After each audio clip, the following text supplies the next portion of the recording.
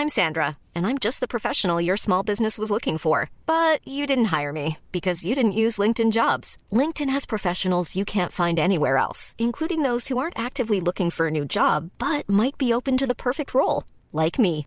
In a given month, over 70% of LinkedIn users don't visit other leading job sites. So if you're not looking on LinkedIn, you'll miss out on great candidates like Sandra. Start hiring professionals like a professional. Post your free job on linkedin.com/people today.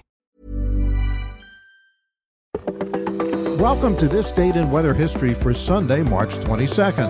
I'm AccuWeather.com's Evan Myers. The winter of 1935-1936 was a severe one, with lower than normal temperatures. As early as March, it was estimated that the snowpack in northern New England averaged 7.5 inches of water. Deep snow also covered the ground across Ohio, Pennsylvania, and New York State. Early in March of 1936, a warm, moisture-laden front moved into the area from the Ohio Valley to New England and stalled. Warming temperatures as well produced a heavy rainfall. As the snow started to melt and the rains fell, streams and rivers began to fill and the ground became soggy and saturated. A second moisture-laden storm moved into the same region on March 18th and continued on the 20th. Again, the combination of heavy rain and melting snow resulted in more flooding. But this time, almost the entire snow cover from New England had melted, and with the ground already soggy and waterlogged, the rivers full, severe flooding ensued. In many locations, this was the most severe flooding that has ever been experienced.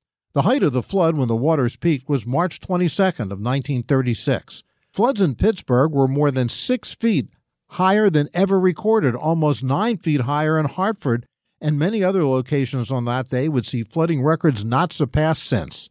107 lives were lost, and $270 million in damage, or more than $5 billion in 2020 dollars, were seen. And that's what happened on March 22nd. Be sure to tune in tomorrow for a brand new episode and find out what happened on this date in weather history. Join Bernie Rayno and me, Evan Myers, every weekday for a discussion on trending weather news. Enable the Alexa skill and just say, "Alexa, open Weather Insider." To access Weather Insider with Google Assistant, all you have to say is, "Hey Google, talk to Weather Insider." It's the news you need for the afternoon routine.